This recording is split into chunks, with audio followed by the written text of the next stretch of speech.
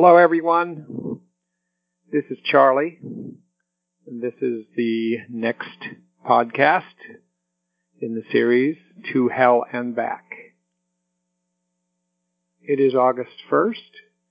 I'm in Northampton, Massachusetts. It's 4 o'clock Eastern Standard Time, and we're going to continue on skills, DBT skills, though I have no doubt I'm going to throw in other skills once we move along.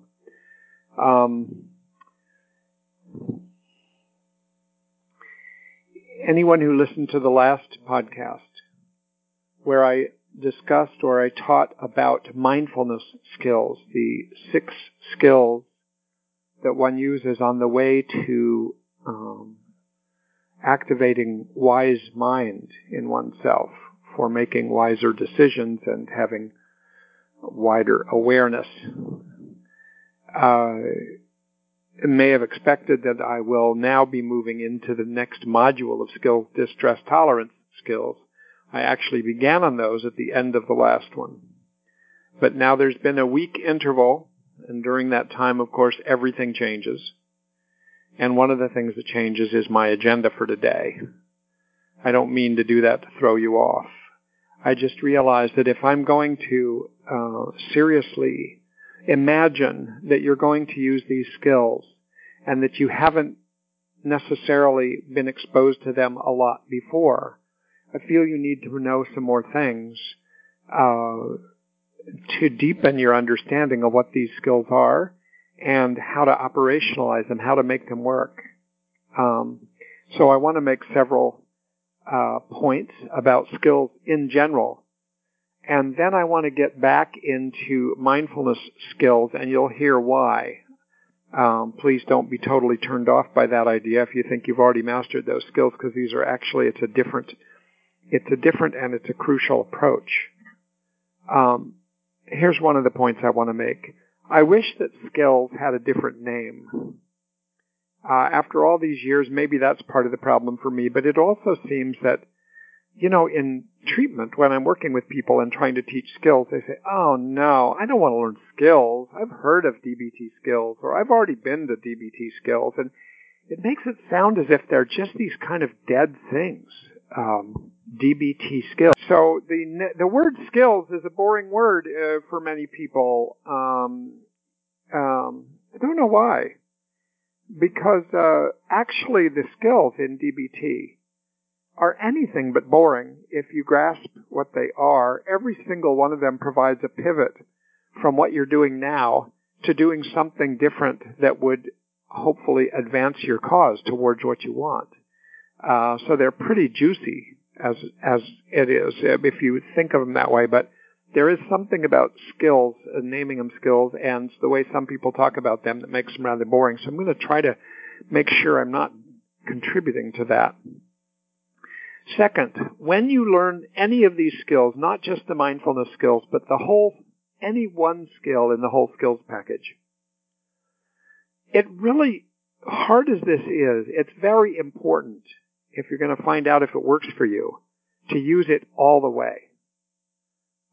Whether you're doing mindfulness of emotions that are passing through your mind, whether you're trying to act opposite the urges that go with your emotions in order to reduce a certain emotion, whether you're doing the so-called Dear Man skill, which is 7 guidelines for asking effectively for what you want, whether you're doing radical acceptance or distracting skills, any skill is going to have a higher payoff if you actually participate in it, meaning totally jump in and let go of your worries about it, your doubts about it, your skepticism about it, and try it. Really try to get into the skill with both feet.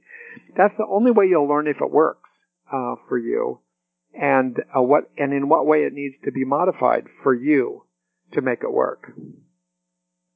Next point. You never know what skill is going to work. I've discovered this over and over again, even in an example yesterday that I'm going to example from yesterday that I'm going to mention later. where you really have to try things that are in the kind of right ballpark for what kind of skill might be helpful to you. And you've learned something about it, and you try it, and then you find, that really didn't work. And that's absolutely possible. Not every single skill works in every occasion for every person.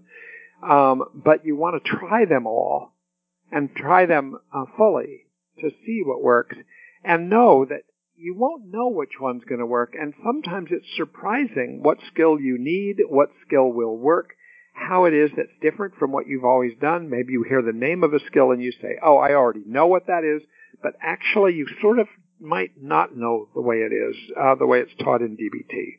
So I'm really just encouraging an open mind and jumping in with both feet, and a willingness to find out that some skills don't work. Now, this next point, very important, and it's going to be one of the themes for today. I taught you 6 mindfulness skills and the concept of wise mind last time. So now you've got a vocabulary of 6 skills. However, to use any of those skills, you need what I'm going to call booster skills. Sort of drawing from the concept of booster rockets. If you know what booster rockets is, when you have a rocket that's a sustaining rocket that will travel long distance through space, in order to get it out of the atmosphere here, we need a booster rocket hooked onto it that provides the thrust in the first stage of the journey, and then it falls off afterwards and the sustaining rocket continues. The skills have a very similar thing, but often people don't talk about the booster skill. I've called these in the past also the skills that you need in order to use the skills. But I like the term booster skills better. And the idea is that if you're going along your day, try to think of an example. You're just going through your day, and there's something very disagreeable that happens. And you end up, unfortunately, the carrier of some very negative emotions and thoughts that are passing through you and kind of ruining your experience of the day. And let's say it's hard to just jerk yourself out of that. Now, I would say that there are a lot of DBT skills that could be used at that point in order to change your course, change your trajectory, pivot to a different experience. So there's not just one skill to do that, but whatever skill you're going to go to, you have to actually get there. And maybe it's something you know how to do, like even the skill of observing that I talked about last time, of just noticing exactly what is, kind of hitting the pause button and noticing something in detail or depth, that already changes your experience. But how do you get yourself to do that? Let's say you know how to do that, you've been taught that, you've practiced that, and one way that you will get yourself to do that is if you've practiced it many, many, many times, because anything you've practiced many, many, many times, you've started to create a habit. And then it's available to you. You don't have to construct it in the moment. So let's say you want to call on observe. How do you get there? You're going along, you're having a lot of negative emotional experience. And you'd like to pivot. And the first thing that gets you there is if you become aware that you are having negative experience and that you would like to do something about it. Just the awareness that you're having a negative experience is actually a booster skill. How do you come to that awareness? How do you grab hold? Think of it this way. At any given moment in life, you're living the script of a movie. And that script is going along, and at times when there's negative experience or pressured experience or impulsive feelings, the script has picked up its pace and its intensity. And there you are going along, and what's carrying you along? How do you know the script? Well, the script is in you from the past. The script is a set of automatic reaction patterns. automatic habits that just automatically click into place when you're in a bad mood or when you hear certain kinds of news or something like that.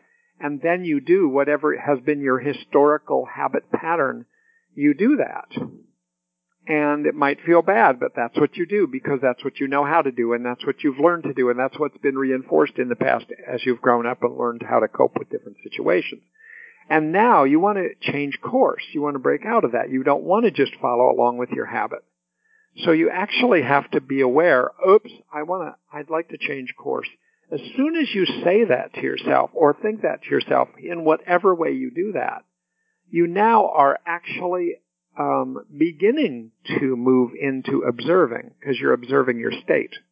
And you're observing your state and you're observing that you would like to make a choice, have a choice to make a different direction.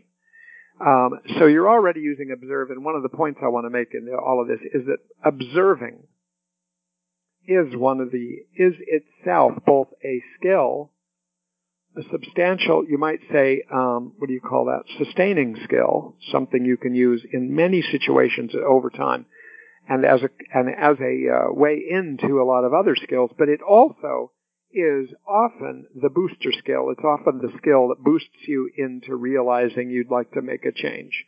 You are overwhelmed. You realize you're overwhelmed. You realize you have a lot of negative affect. You realize you're approaching a situation that makes you very uncertain and worried.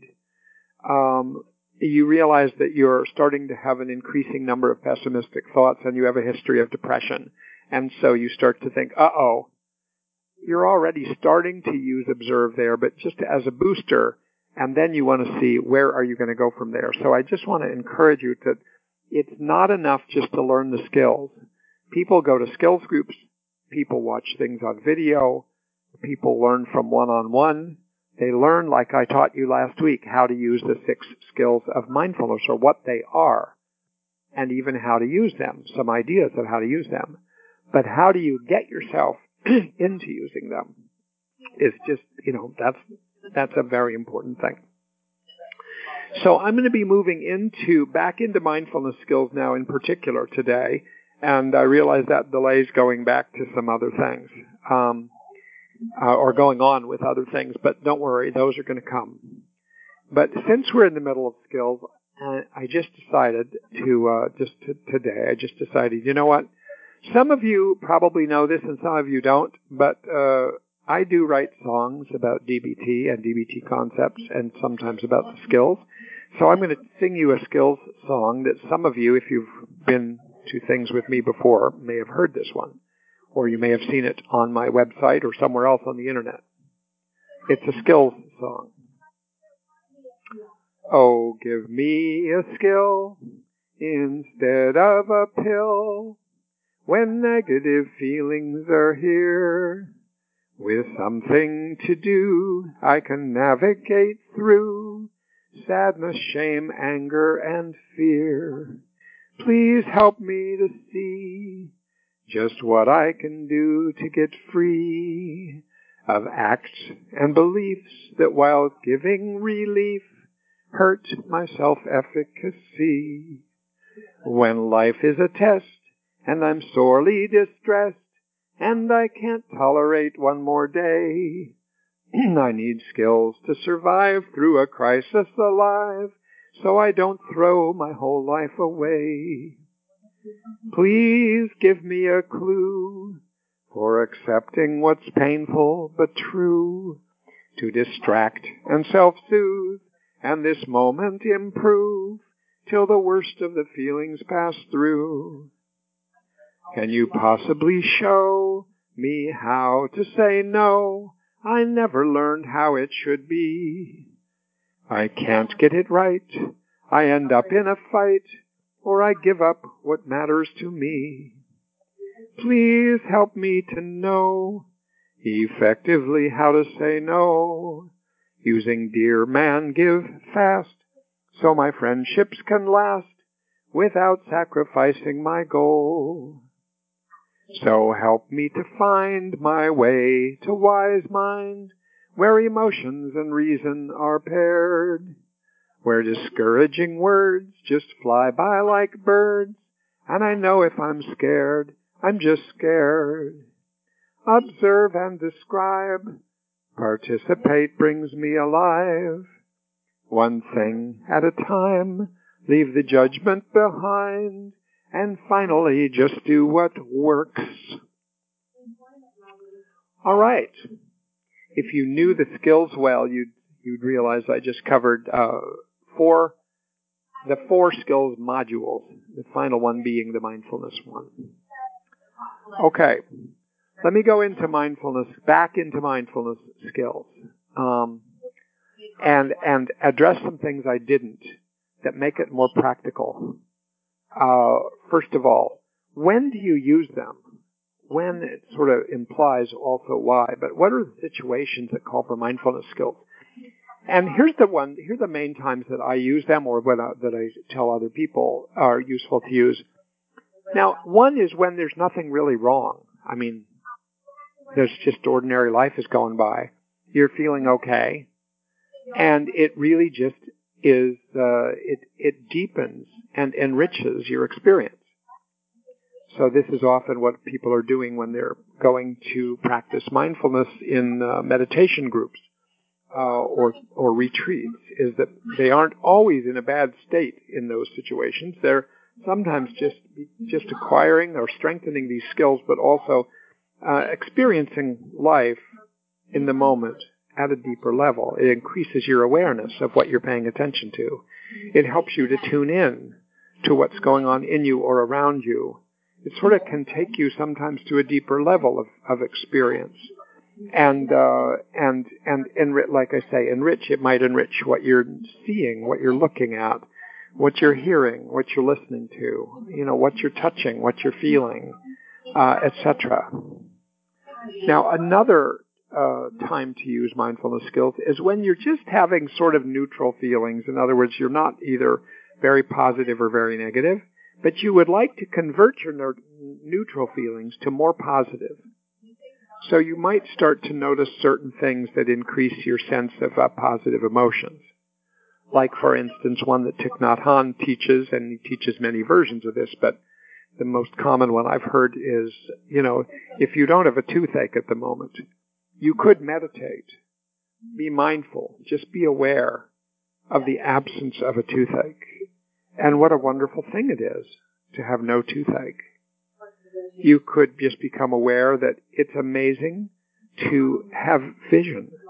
And right now I'm looking out a window and seeing all these beautiful trees outside. And so there's, the gift of vision. You realize, and this is sort of a gratitude practice, where you can go from neutral to relatively positive. You start to recognize what is rich about your life, or what you can see and what you can do. And then there's the use of mindfulness skills to make good decisions. Something's coming up. I just heard from someone today who's trying to consider whether to switch from one college to another, a college student. And so it would be useful possibly to use mindfulness skills to get into a deeper version of wise mind, so that the decision about college has rational elements to it, it has emotional elements to it, it has intuitive elements to it, it's aligned with one's values, and it just feels like the right place to go or thing to do. Everything being known, and knowing that you never know. You just never know when you make decisions exactly how it's going to come out. So you could use it for making decisions. And then there's the one that probably is the most important one for people who are trying to get out of hell or survive hell. And that is if you have a great deal of discomfort or distress or pain, and you want to be able to use mindfulness skills to recognize the reality of exactly, accurately what is going on in yourself, in your environment, in someone else sometimes. Let's say you have a partner, a life partner, who you find has really gotten irritable the last 2 days, and you feel criticized. And that activates certain automatic reaction patterns in you of guilt or repair or resentment or whatever it is. It just sort of flows from your history. And you decide, wait a minute, and you want to step outside that, and you use your booster rocket to say, okay, let me just observe what's going on, and we're going to talk about how to practice that a little bit more practically. But then you might start asking yourself, what is going on with my life partner right now? What is he or she experiencing? And then as soon as you open your eyes or mind to that question, it may occur to you, oh, of course, he or she is waiting to hear the results of a biopsy from a medical visit and hasn't said a word about it, but I would imagine that would be something. Or maybe it's something else. Or just maybe to notice that that's the nature of irritability, and then you want to think skillfully of how you want to respond to that one way or another. So that you can start to use mindfulness to diagnose, mindfulness to detect what's going on in yourself or your environment. There are people, it's very common, and I am among these people, who, when you return to your primary, your family of origin, it sets off all kinds of feelings and reactions that are almost automatic. I have a younger brother, and I'll get into and my younger brother Mark and I discovered some years ago at a really contentious Christmas that we both were convinced that our dog, when we were young, when we were boys, named Pete, was our dog. Like, I thought Pete was my dog. I was convinced Pete was my dog, an essential part of my identity. Same thing for my brother Mark. And so then we get into a thing which is not unlike other things we've gotten into over time. And I have a different thing with my oldest brother and my next oldest brother and my younger sister. And so these patterns just, boom, they're just right there, even if I haven't seen people for a while. I'm anticipating this, I'm actually going out there in a week and a half to Oregon for a wedding, a family wedding, and so I'm going to see everybody. So already I'm anticipating these patterns. And I think that the more I can enter into that situation using observe, describe, participate in some things, like totally jump into some things, like music might happen, and conversations I might jump into. Not the negative aspects of things, but I want to be able to just objectively observe and describe. I'm gonna do better there. I'm not going to go underwater the way I might at other times and get involved in some sort of non-productive back and forth with family members. So, we use it. We use the mindfulness skills to get our minds around, to become aware of these painful things, whether it be physical pain, and there's plenty of evidence that it actually helps to tolerate physical pain, and anxiety. So there's those things. All right, so those are lots of things. There's lots of times to use mindfulness skills. The next point I want to make is, they're sort of transferable in that there's certain way that mindfulness skills work: observing skills, describing skills, non-judgmental skills, participating, one mindfulness skills, and effectiveness. These 6 skills, where you can practice them in one setting and strengthen your repertoire of using them so they just become more natural, more automatic, so that if you're now in a difficult situation under a lot of pressure, if you've practiced them regularly, meaning like daily or pretty frequently, and then you say to yourself when you're in this really difficult situation, breathe, and then you notice your breath going in and all the senses that go with that, and breathe out, you're almost instantly transformed into a more observer status, so that you're both experiencing what's going on in you and around you, and you're also experiencing yourself as an observer. You've activated your observer part, you might say. And so if you have practiced observing your breath, observing your body, observing your environment in a deliberate way, time and time again, then you are more likely in situations, whether you're trying to enrich your experience or cope with anger or cope with shame or cope with some negative thing that's happening around you, you're just more likely to be able to use that, which is no big surprise, but somehow people have trouble getting this message about such invisible skills. I mean, obviously, if you have a sport and you learn to shoot a basketball, the person who puts in the most practice shooting a certain shot in a certain situation again and again and again, then a game is going to be happening. And at that moment in the game, when that shot would make, a basket would make a significant difference, you're just obviously much more likely to decide to do it. In other words, the booster rocket of now's the time to make this shot, and then to actually have the skill to do it. So sounds to me very boring as I hear myself say these things, but often these boring things are just not made unboring enough to and emphatic enough to say it won't work without this. You can't get away without getting ready. So I want to encourage you.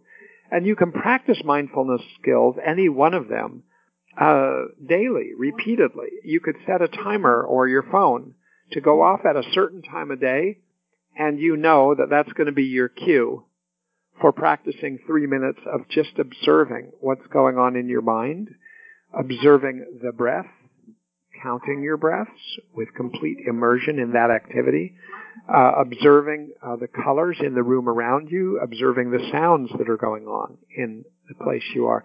Any kind of observing that you're going to do that for 3 minutes or 1 minute or 30 seconds. And then you're done. And then you're going to practice it again later in the day. Or you might not use a timer. You might use other cues that remind you. You might have, some people have put colored dots, like in different places in their house, in their bedroom or their bathroom or on their refrigerator. And when they notice one of the dots, they stop and take like one fully conscious breath, just observing the breath, describing the breath, or maybe 3 breaths. Some people have decided that whenever they walk upstairs, maybe they have stairs in the house, they're going to take it one step at a time, which is one mindfulness practice, is just do one thing at a time and notice everything about that each sequential step. You could decide to practice mindfulness at the beginning of dinner for a minute before you launch into any conversation or just dealing with what's going on at dinner. And of course, some people do that together in the form of prayer or something like that. Or maybe when you're driving on the road, you decide, anytime I'm driving, I'm going to spend part of my time driving just noticing the experience of driving from an observer status, which is not what we usually do. We usually drive mindlessly, perfectly skillfully, but mindlessly. And mindfulness is to puff up that observer part of oneself and notice it and maybe describe what the experience is of driving or what you're passing by. Some people will practice mindfulness when they wake up in the morning. That's a cue for them. And every morning when they wake up, they're going to have their head on the pillow, maybe lie on their back and just take several breaths that are completely noticed. And it could be involved with anything, but if you practice in those ways, not only does it actually provide little pauses in your usual day, which is a pretty good thing to do in lots of ways, so that you don't get into sort of a rush and into just activating the usual movie that you're playing out. Okay? All right. I want to talk to you about some examples of now getting into concretely using activating mindfulness skills as with your booster rockets. Here's an example. Let's say you have a 25-year-old daughter. Realize if you're 7 and you're listening to this, this is going to require some imagination. Let's say you have a 25-year-old daughter who is planning suddenly and let you know she's moving across the country to be with a boyfriend who she has just recently met online. And she's very excited about him and thinks it'll be great, and she's decided to go across the country and move in with him. And this is not a new pattern, let's say, for this daughter. And it has led her to no small amount of suffering when these things fall apart. And it looks like this person, from the way she describes him, has some of the same features. He plays a little bit hard to get, shows a lot of interest, but he's a little hard to get, and he can be mean. He can say abrupt, curt things that actually show that he's not really taking very good care of you, of her. He might be alcoholic, she says, but she doesn't know, or if he is, he seems to be managing it well. But he's really fun. He's just funny, and he's fun. And you are jerked into an old pattern in yourself of responding to this old pattern in her. And you feel anxiety. You see a train wreck coming. You feel like you know it's coming. You think the probabilities are extremely high. And you know, if you follow your old script, you can just feel, oh my God, I have to have a talk with her. Is she going to do this again? And you have this feeling of anxiety and anticipation and feeling like I can't let her do this yet again. And at this point, you desperately need the skill of observe. You need the skill of, once you realize, oh my God, I'm leaning into this like with pressure and with tension, anxiety and worry, and I've been down this road before, and it usually doesn't work out very well. I don't know what else to do, though. It's all I can think of right now, and she's leaving in a couple days. And so then I would say that recognition that these are danger signs, these are warning signs, that boosts you into just observing. So at this point, you need observe in order to push the pause button in yourself and wake up to your own experience before you go any further. To notice, gee, I'm breathing heavily. My body is tense. I feel anxious. I feel my face feels tight. I'm nervous about my daughter. I'm nervous about what I'm going to say to my daughter. You start to notice that you're actually being pretty judgmental. You just assume that she's, doing another stupid, poor judgment thing.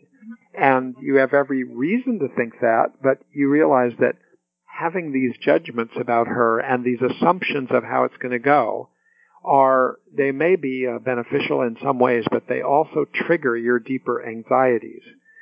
And so you notice that you have these judgments, and you also have judgments about yourself. You start to notice that, how could I have raised her in a way that this is what she's still doing at age 25?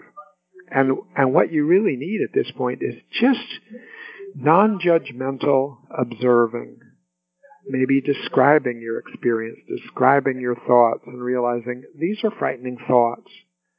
And they're just thoughts as of now. They're predictions. And you notice your emotions. And by the way, emotions in many ways are predictions. They are triggered by what you assume is coming. And so you get caught in an emotion like that, and you need to work towards being non-judgmental, which is one of the mindfulness skills, and also being effective, one of the mindfulness skills, because you realize that in the past these conversations haven't worked out very well, and you are feeling that you want to be effective this time. So you might have to notice, okay, I don't think this is right for her to do this. I think it's a really bad idea for her to do this. I predict it's going to be a bad outcome, and it's going to be very painful. And who knows what he's like and whether she can even trust herself to be with him. And at the same time, you wake up to the reality that she's 25. And you have done your thing. You raised her, and you can still have input, but ideally, you're like the launching pad that has now launched your daughter, who is making decisions and learning from her decisions, and it's really going to be her business, and she's really going to run her own life, and she really is going to create her own pain, as we all do, and then hopefully learn from that. And you want to be a resource to her, and you tend to destroy yourself as a resource if you get into a fight with her about this, which is what you kind of feel like doing, because you feel you've got to share your anxiety with her as if she doesn't know that you would have it, as if she hasn't heard this before. And if you can get yourself calmed down by practicing observing and describing of your emotions, of your thoughts, of the facts, and you can try to be without judgment about it, but just stay to facts and realize that, you know, one of the facts is that you have thoughts and feelings and worries and about your daughter. And if you can let yourself have those and allow them to be in you and allow them to come and allow them to go or to soften or to deepen or whatever they're going to do, just let them be rather than battling even these feelings and rather than battling with your daughter. You are taking care of yourself. You're taking care of your anxiety, your worries. You're taking care of your reactions. And then in a way, you're preparing yourself for a different kind of interaction. And who knows, maybe then sit down with your daughter that night and say, hey, I want to talk to you about this trip. You know, this could be challenging. You've been through some of these before, but let me tell you, I know that you have the capability to figure this out. I really do. I'm starting to feel like, you know, you don't need me telling you what to do. If you ask me, I'll be glad to think with you about it. But I just want you to know that I have confidence that you can figure this out, and who knows what this guy will be like, and know that you could reach me if you need to. You know, in that kind of way of approaching, you're probably not going to get someone who's going to fight you, except if she's so sensitive because of all the previous fights you've had. And you've taken care of yourself, so it really pays off because she finds, oh my God, my mother or my father is now different than ever before.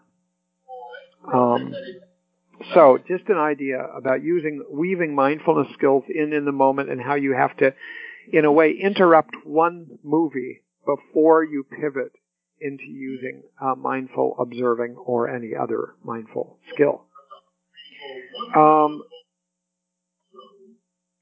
How do you interrupt the pattern? How do you interrupt the movie and then be able to shift gears? I'll just tell you practically what I have done and what people I know have done and people I've worked with have done.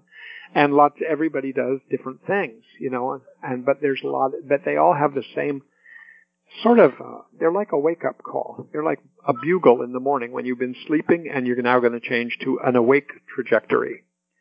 So ones that I use, because I do a lot of breathing practice, or meaning mindfulness or observing of breathing, is breathe. I just say, okay, Charlie, breathe. And I use my name, even that helps. Charlie, breathe. Because I'm talking to my experiencing self from my observing self. So breathe. Or I might say to myself, or someone might say to yourself, wake up. Come on, wake up. Wake up. And that might work. Some people might use the DBT skill from the distress tolerance package of stop, S-T-O-P, and say, stop it. Just stop it. Stop right here. Stop, meaning S for stop, going down that road. Stop this movie. Sort of have an image of you're watching a movie on your television or your VCR or whatever you've got, and there's always a pause button. And so it's really like stopping the movie in order to just stop going down that pathway for a little bit, and then you can turn it on again. But stop is to stop, to say to yourself, Charlie, stop. And then the T is, and take a step back. Take a step back from where you were going, but to me that means give yourself space. Give yourself space to just notice. And the O is for observe. So this is a vehicle to bring yourself the skill of observing. Saying stop, take a step back, now observe. And what do you observe? Well, you observe what's coursing through your body, what your sensations are, what your proprioceptive experience is. and you're noticing what's around you, and you're noticing what's going through your mind. So you're observing all of this in relation to what's this movie that's going on. You're just noticing all of this. And the other way that O is important, I think, for this isn't how it's taught in the DBT Skills Manual, but I've sort of added in my own mind to this, options that you're now observing, and now you realize you've given yourself some space, some time, a little bit of a pause, and you're observing that you also have options for how to continue. And the P is for proceed. Now you proceed. You move forward. Maybe in a different direction, maybe in the same direction, but now with a deeper grasp of what you have just observed. So you might do stop. Some people will do something physical, like put their hand over their heart to try to just feel their heart, realize their heart's pounding pretty hard, and they want to slow it down. And it gives them a feeling of contacting maybe their center that helps them be into wise mind, get into wise mind. Another one would be, whatever, I can't think of one right now, but a phrase. It could be that you have a certain phrase that's not the same as breathe or wake up or saying stop or anything else, but you may have a phrase. There is another acronym besides stop that I've taught once before, I think on an earlier podcast. It's RAIN, rain, and that can be helpful. RAIN, where R means recognize, so it's sort of recognize what's going on in you. Stop, basically stop and recognize. And the A stands for allow. Whatever you're noticing in you, allow it to be. Allow it to run its course. Allow it to move around in you. It's not going to kill you, this thing that you notice. So that would be part of RAIN. The I is investigate. Notice this that's going on inside you. Maybe you're heading into a conversation that could lead to a bad outcome, and you just want to investigate what are you noticing, what are you feeling, what are you thinking about, what are you allowing to go around in you, and investigate that, and you might be able to sort of soften some of the reactions. And N stands for non-identification. So that could be that now that you're recognizing what's going on in you, notice that it is going on in you, but it is not you. You have choices. You can let it pass. You can act upon it. You can try to soften it. You can try to reduce it. You could try to transform it into a different feeling. You have a lot of choices that come in the whole DBT Skills Manual. You might say pause to yourself. You might count to 10. You might say, I need a timeout. You might walk away. You might take a walk. All of these things are ways to get yourself to use mindfulness skills for the moment. They also are, in and of themselves, skills that appear elsewhere in the manual. You might listen to some music because you find that that's where you become wise. Things like that. Okay? Whatever you do of these kind of things, again, the best way to use these is to jump in with both feet.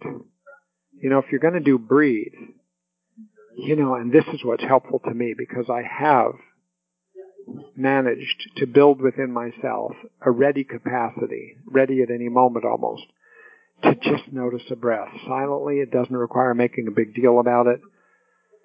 Just breathe, and I notice the internal landscape of my sensations of breathing. And then breathe out. Breathe in and breathe out. And sometimes say things. With the in-breath, I might say something, and with the out-breath, I might say something in my mind. Okay? So, let me tell you about a situation of trying to change a trajectory with someone. So you can see how concretely some of these things can be. This also will introduce some of the skills that I'll be covering next time from the distress tolerance module, some of those skills that are especially for extreme emotional arousal to try to get them down. But it also is just to say, here I just want to capture for you the concrete practicalities of trying to work on finding something that will work, which starts with observing and then trying to change course. You're really trying to change course in the moment.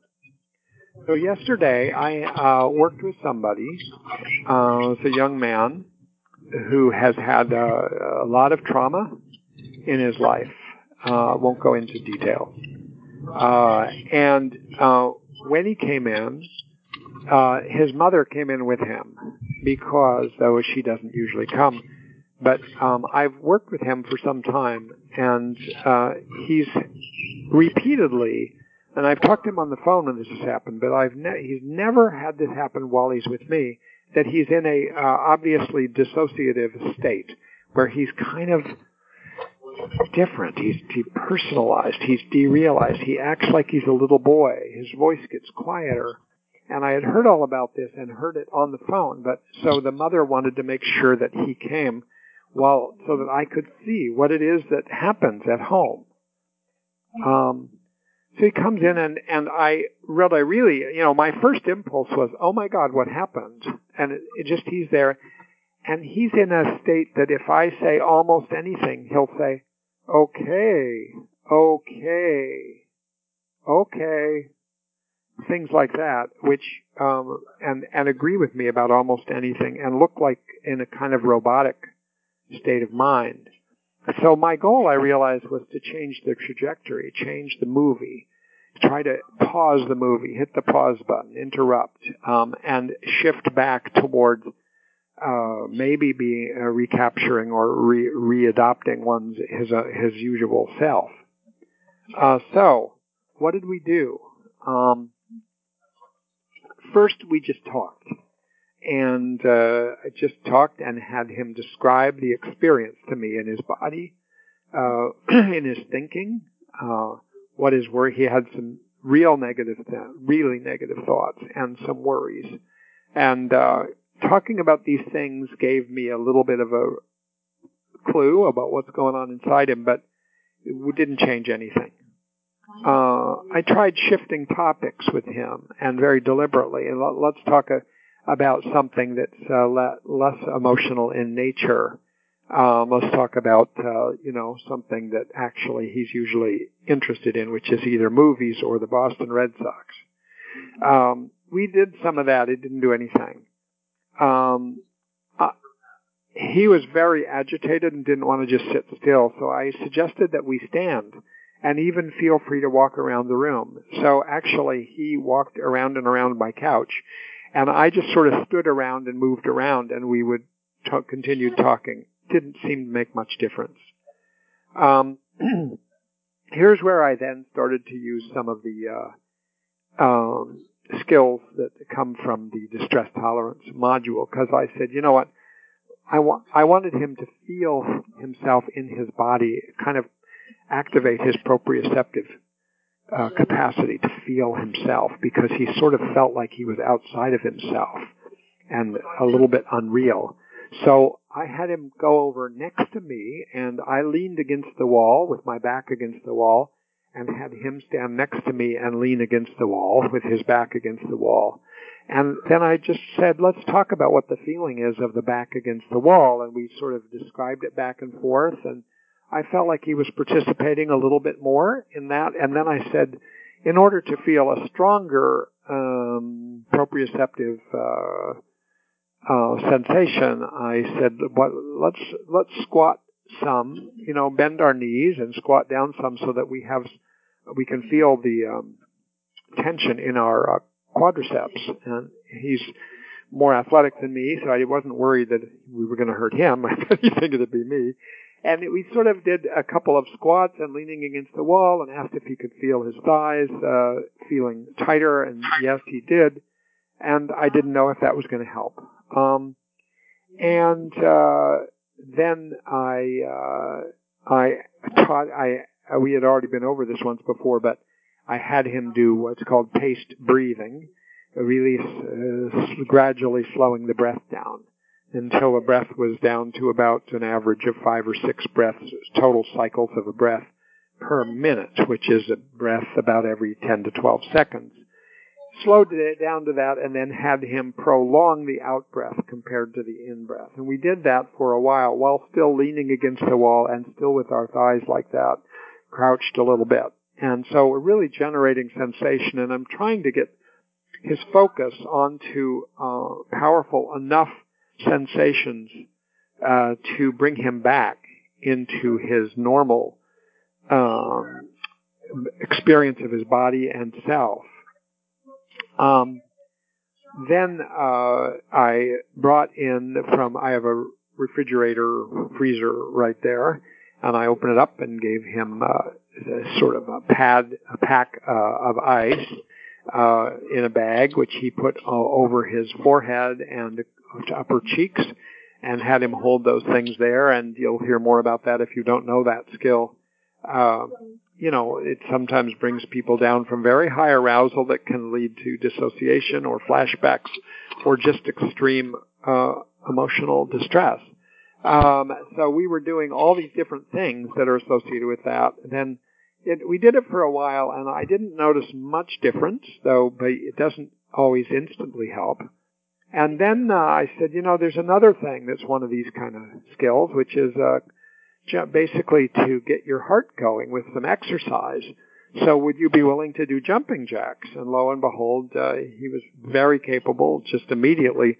And I sort of had to do pretend jumping jacks because I'm still sort of in later stages, but still stages of recovery from a hip replacement surgery. But he did very vigorous jumping jacks for about 5 minutes, and was getting some heavy breathing going, and his heart rate undoubtedly was speeding up. And that seemed to make him feel a little more like himself, because he's kind of a physically active being, but still talking in the same way. So in that way, it was not much different. And then we sat down, and I said, did any of those things help you very much? And said, well, maybe the jumping jacks helped some, but it was still the same pattern of speech. And I said, well, now that we've done these things, is there anything else you can think of that creates, that you think could jar you back to a more normal feeling state? And he said, only things that make me think positive thoughts. I thought, oh, okay, I hadn't thought of that.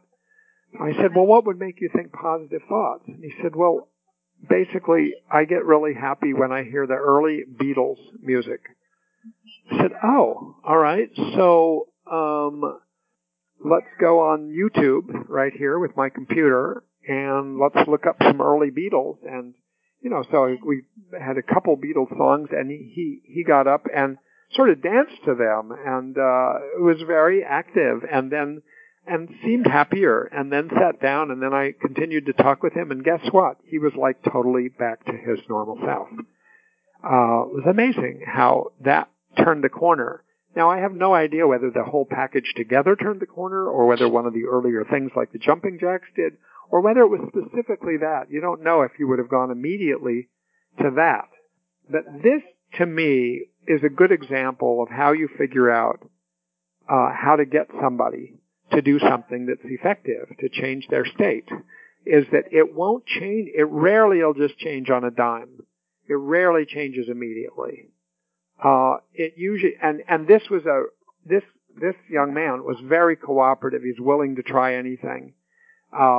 Sometimes people in that kind of state are not willing or able to try things. You have to figure out within the realm of what they can try to get them to try it and get them to do all the way. And it helps if you do things along with them so that they feel a little bit less self-conscious. So that helped. But, the initial step of all of this had to do, you might say, with stop, observe, and what was stop here? Well, stop was at least observe your pattern. Observe what's happening. Observe that you're in a depersonalized state, you're in a derealized state, you're in some kind of dissociative state. Observe that, even if you won't remember later that you were in it, or even if you don't remember now how you got in it.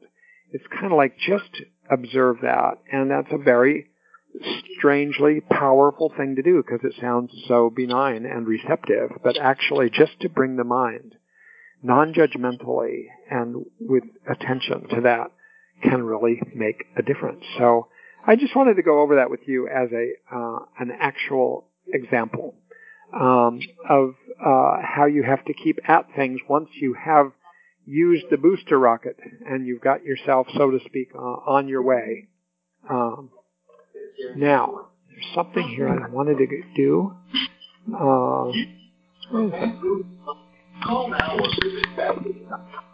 Oh gosh.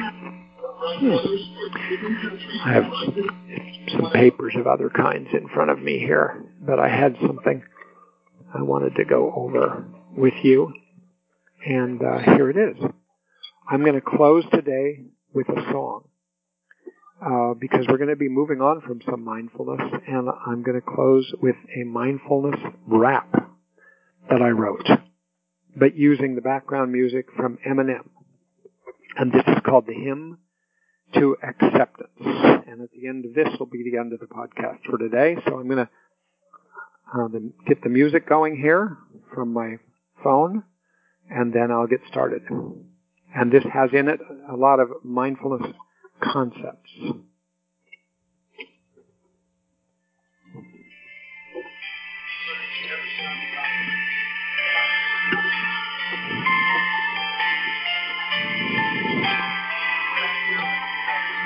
So get yourself thinking about acceptance, how important it is to get into an acceptance frame of mind in order to do almost anything effectively.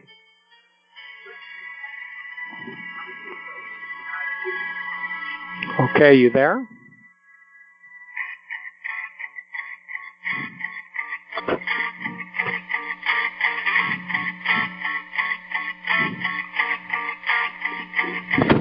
Accept. Be here. Let go. There ain't no self. Beware of those who try to sell you fame and wealth. See what is real and put those delusions on the shelf. I am you. You are me. And we are everybody else.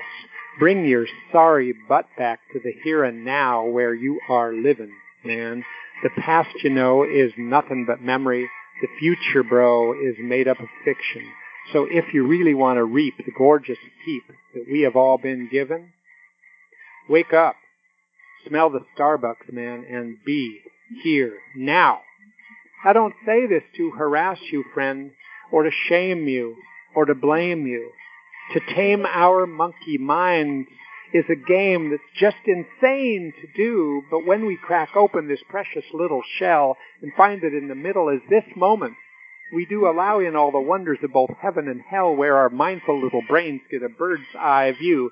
You got to let go of desires, beliefs. You got to let go to see reality in bold relief.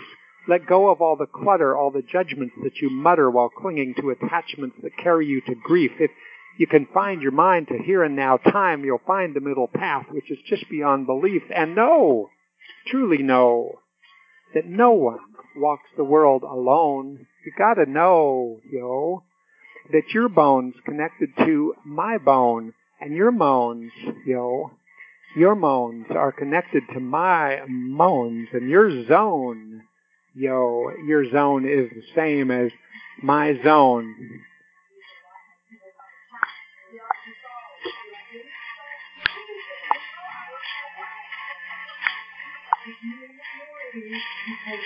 How could things around us be anything other than exactly what they seem to be? We know when things go around, they come around, and everything drains to the same gigantic sea. Reality may suck, man, and in life we accumulate a shitload of scars, but everything's perfect, even fucked up stuff. You can learn that shit. Pay attention to the Dharma. Accept. Be here. Let go. There ain't no self. Beware of those who try to sell you fame and wealth. See what is real and put delusions on the shelf, man. I am you, you are me, and we are everybody else.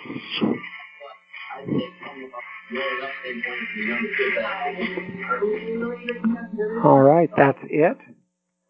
I'm off for the next 3 weeks because of vacation. And I'll be back and I'll make an announcement in my usual places about that. Okay? So everybody have a good month of August.